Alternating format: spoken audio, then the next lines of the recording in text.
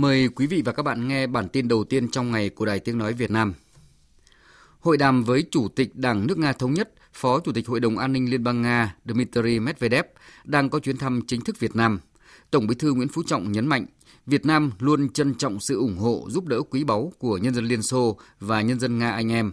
Đồng chí Tổng Bí thư khẳng định, trong chính sách đối ngoại của mình, Việt Nam coi trọng quan hệ hữu nghị truyền thống, đối tác chiến lược toàn diện với Nga. Đảng Cộng sản Việt Nam coi trọng việc phát triển quan hệ với các chính đảng ở Nga,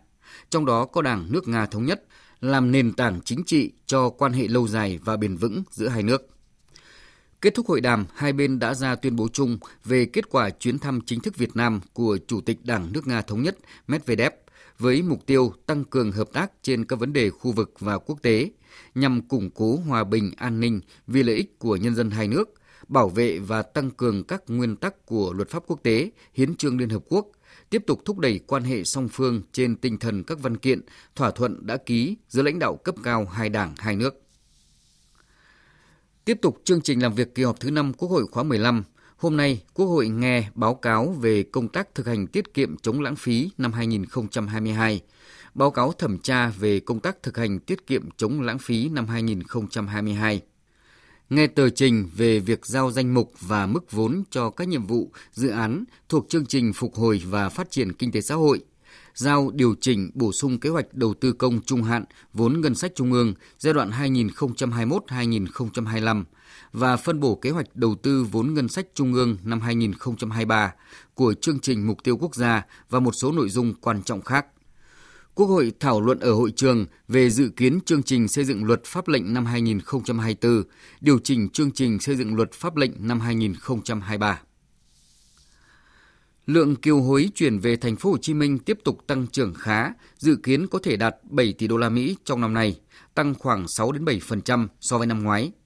Đây là thông tin được ông Nguyễn Đức Lệnh, Phó Giám đốc Ngân hàng Nhà nước chi nhánh thành phố Hồ Chí Minh phát biểu tại hội thảo lấy ý kiến các chuyên gia ngành tài chính về xây dựng đề án chính sách thu hút và phát huy nguồn lực kiều hối trên địa bàn thành phố Hồ Chí Minh do Ủy ban về người Việt Nam ở nước ngoài thành phố Hồ Chí Minh phối hợp với Ngân hàng Nhà nước chi nhánh thành phố tổ chức chiều qua. Bộ Giao thông Vận tải có công văn báo cáo Thủ tướng Chính phủ về việc tổ chức lễ khánh thành cao tốc Nha Trang - Cam Lâm và Vĩnh Hảo - Phan Thiết dự kiến vào sáng Chủ nhật 28 tháng 5. Địa điểm tổ chức tại km 32+600 xã Cam Nam, huyện Cam Lâm, tỉnh Khánh Hòa, thuộc dự án cao tốc Nha Trang - Cam Lâm. Sau đó di chuyển khoảng 100 km về nút giao Vĩnh Hảo, xã Vĩnh Hảo, huyện Tuy Phong, tỉnh Bình Thuận, thuộc dự án cao tốc Vĩnh Hảo - Phan Thiết. Lễ khởi công dự án đầu tư xây dựng đường bộ cao tốc Châu Đốc - Cần Thơ - Sóc Trăng giai đoạn 1 dự kiến diễn ra vào ngày 17 tháng 6 tới. Tại tỉnh Sóc Trăng, lễ khởi công sẽ được tổ chức tại huyện Mỹ Xuyên. Phóng viên Thạch Hồng thông tin. Dự án đường cao tốc Châu Đốc - Cần Thơ - Sóc Trăng có tổng chiều dài hơn 188 km, điểm đầu kết nối quốc lộ 91 thuộc thành phố Châu Đốc, tỉnh An Giang, điểm cuối giao đường Nam Sông Hậu, tỉnh Sóc Trăng. Dự án được chia thành 4 dự án thành phần với tổng mức đầu tư 44.691 tỷ đồng, quy mô 4 làn xe, vận tốc 100 km/h giai đoạn 1. Trong đó dự án thành phần 4 qua địa bàn tỉnh Sóc Trăng có tổng chiều dài trên 58 km, tổng mức đầu tư trên 11.960 tỷ đồng. Theo lãnh đạo tỉnh Sóc Trăng, dự án đầu tư xây dựng đường bộ cao tốc Châu Đốc - Cần Thơ - Sóc Trăng giai đoạn 1 nhằm hình thành trục ngang trung tâm vùng đồng bằng sông Cửu Long qua thành phố Cần Thơ, tỉnh An Giang, Hậu Giang và Sóc Trăng, kết nối các trục dọc, phát huy hiệu quả các dự án đã và đang đầu tư, kết nối các trung tâm kinh tế trọng điểm, các cửa khẩu và cảng biển, đáp ứng nhu cầu vận tải trên hành lang kinh tế Tây Bắc, Đông Nam, góp phần đảm bảo quốc phòng an ninh, góp phần hoàn chỉnh mạng lưới giao thông, từng bước hoàn thiện quy hoạch phát triển giao thông vận tải tỉnh Sóc Trăng trong trước mắt cũng như lâu dài, nhất là hệ thống giao thông phục vụ cảng biển Trần Đề, làm động lực để phát triển các khu công nghiệp mới, thúc đẩy sự phát triển kinh tế xã hội của vùng đồng bằng sông Cửu Long nói chung và tỉnh Sóc Trăng nói riêng. Ủy ban nhân dân tỉnh Bình Dương vừa thông qua đơn giá bồi thường hỗ trợ và tái định cư dự án vành đai 3 đi qua địa bàn tỉnh Bình Dương. Theo đó, đơn giá bồi thường dự án vành đai 3 được tính theo đơn giá đất ở từng địa phương.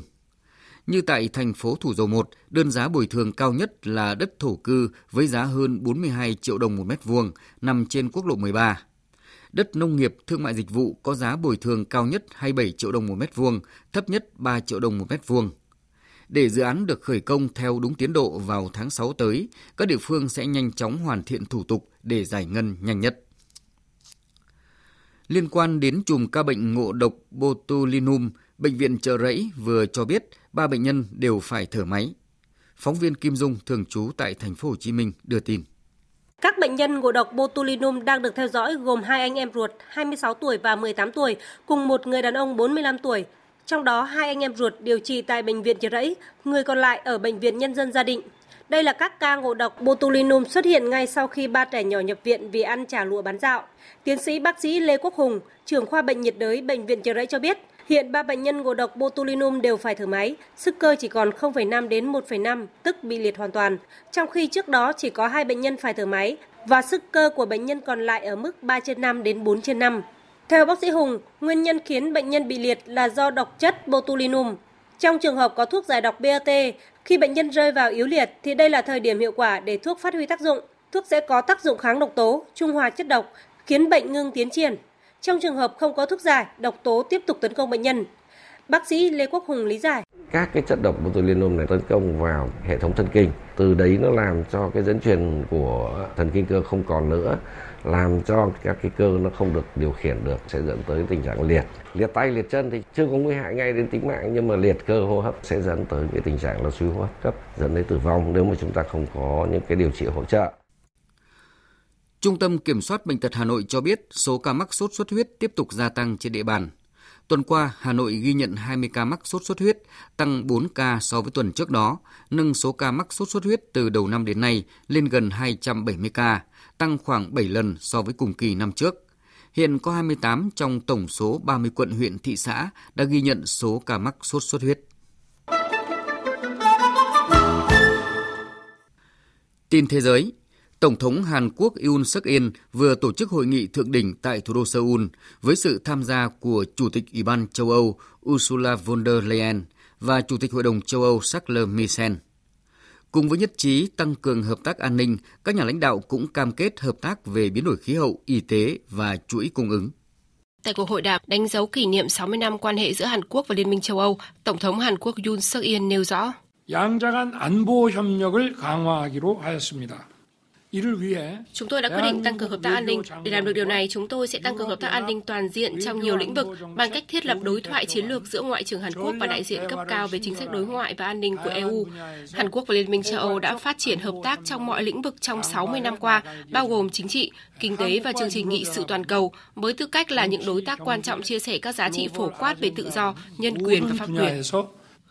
Về các vấn đề toàn cầu khác, một mối quan hệ đối tác xanh sẽ được thiết lập giữa Hàn Quốc và EU để thúc đẩy quá trình chuyển đổi thân thiện về môi trường, với việc các nhà lãnh đạo cảnh báo rằng cuộc khủng hoảng 3 vấn đề gồm biến đổi khí hậu, mất đa dạng sinh học và ô nhiễm gây ra mối đe dọa hiện hữu. Chủ tịch Charles Michel nhấn mạnh.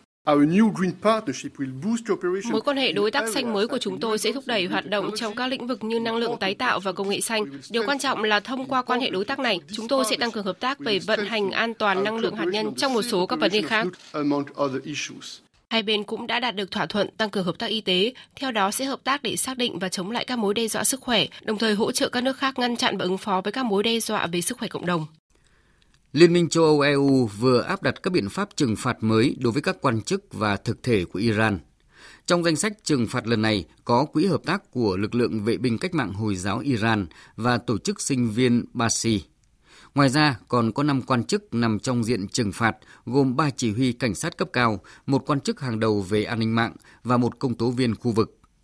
Lệnh cấm bao gồm phong tỏa tài sản và cấm cấp thị thực. Đây là vòng trừng phạt thứ 8 của EU đối với Iran, nâng tổng số cá nhân thực thể và cơ quan của Iran bị EU trừng phạt lên tới khoảng 160. Thủ tướng Armenia Nikol Pashinyan tuyên bố nước này sẵn sàng công nhận khu vực Nagorno-Karabakh là một phần lãnh thổ Azerbaijan với điều kiện nước này đảm bảo an ninh và quyền lợi cho những cư dân gốc Armenia sống tại khu vực này. Theo hãng tin Reuters, Thủ tướng Pashinyan cũng khẳng định cam kết của Armenia với chương trình nghị sự hòa bình khu vực, đồng thời bày tỏ hy vọng trong tương lai gần có thể đạt được một thỏa thuận hòa bình với Azerbaijan. Tổng Giám đốc Tổ chức Y tế Thế giới vừa lên tiếng kêu gọi các quốc gia thực hiện những cải cách cần thiết để chuẩn bị cho đại dịch tiếp theo và tôn trọng cam kết trước đó nhằm tăng cường tài chính cho cơ quan y tế của Liên Hợp Quốc. Phát biểu tại cuộc họp thường niên về sức khỏe của Tổ chức Y tế Thế giới vài tuần sau khi kết thúc tình trạng khẩn cấp toàn cầu đối với đại dịch COVID-19, Tổng Giám đốc Tedros Adhanom Ghebreyesus nhấn mạnh đã đến lúc thúc đẩy các cuộc đàm phán về việc ngăn chặn đợt bùng phát đại dịch tiếp theo. Trong một bài phát biểu quan trọng trước các quốc gia thành viên của cơ quan, Tổng Giám đốc WHO cho biết, If we do not make the changes that must be made, then who will? Nếu chúng ta không thực hiện những thay đổi cần phải thực hiện thì ai sẽ làm? Và nếu chúng ta không làm bây giờ thì khi nào? Khi đại dịch tiếp theo ập đến, chúng ta phải sẵn sàng ứng phó một cách dứt khoát, tập thể và công bằng. Và để tăng cường hợp tác quốc tế, cần chuyển từ cam kết rằng chúng ta sẽ không quay trở lại chu kỳ hoảng loạn và thờ ơ cũ, khiến thế giới của chúng ta dễ bị tổn thương, tiến tới cam kết chung để đối phó với các mối đe dọa bằng phản ứng chung. Cuộc họp của Đại hội đồng Y tế Thế giới thường niên kéo dài 10 ngày đang diễn ra tại Geneva, Thụy Sĩ, chung với lễ kỷ niệm 75 năm thành lập cơ quan này. Cơ quan được thiết lập để giải quyết các thách thức về sức khỏe toàn cầu, bao gồm cả các đại dịch trong tương lai. 194 quốc gia thành viên của WHO hiện đang đàm phán cải cách các quy tắc ràng buộc để bổ sung nghĩa vụ của họ trong trường hợp có mối đe dọa sức khỏe toàn cầu và cũng đang soạn thảo một hiệp ước đại dịch rộng hơn sẽ được phê chuẩn vào năm tới. Hội đồng đã quyết định không mời Đài Loan tham dự sự kiện này, bất chấp lời kêu gọi trước đó của Mỹ. Quý vị và các bạn vừa nghe bản tin đầu tiên trong ngày của Đài Tiếng Nói Việt Nam.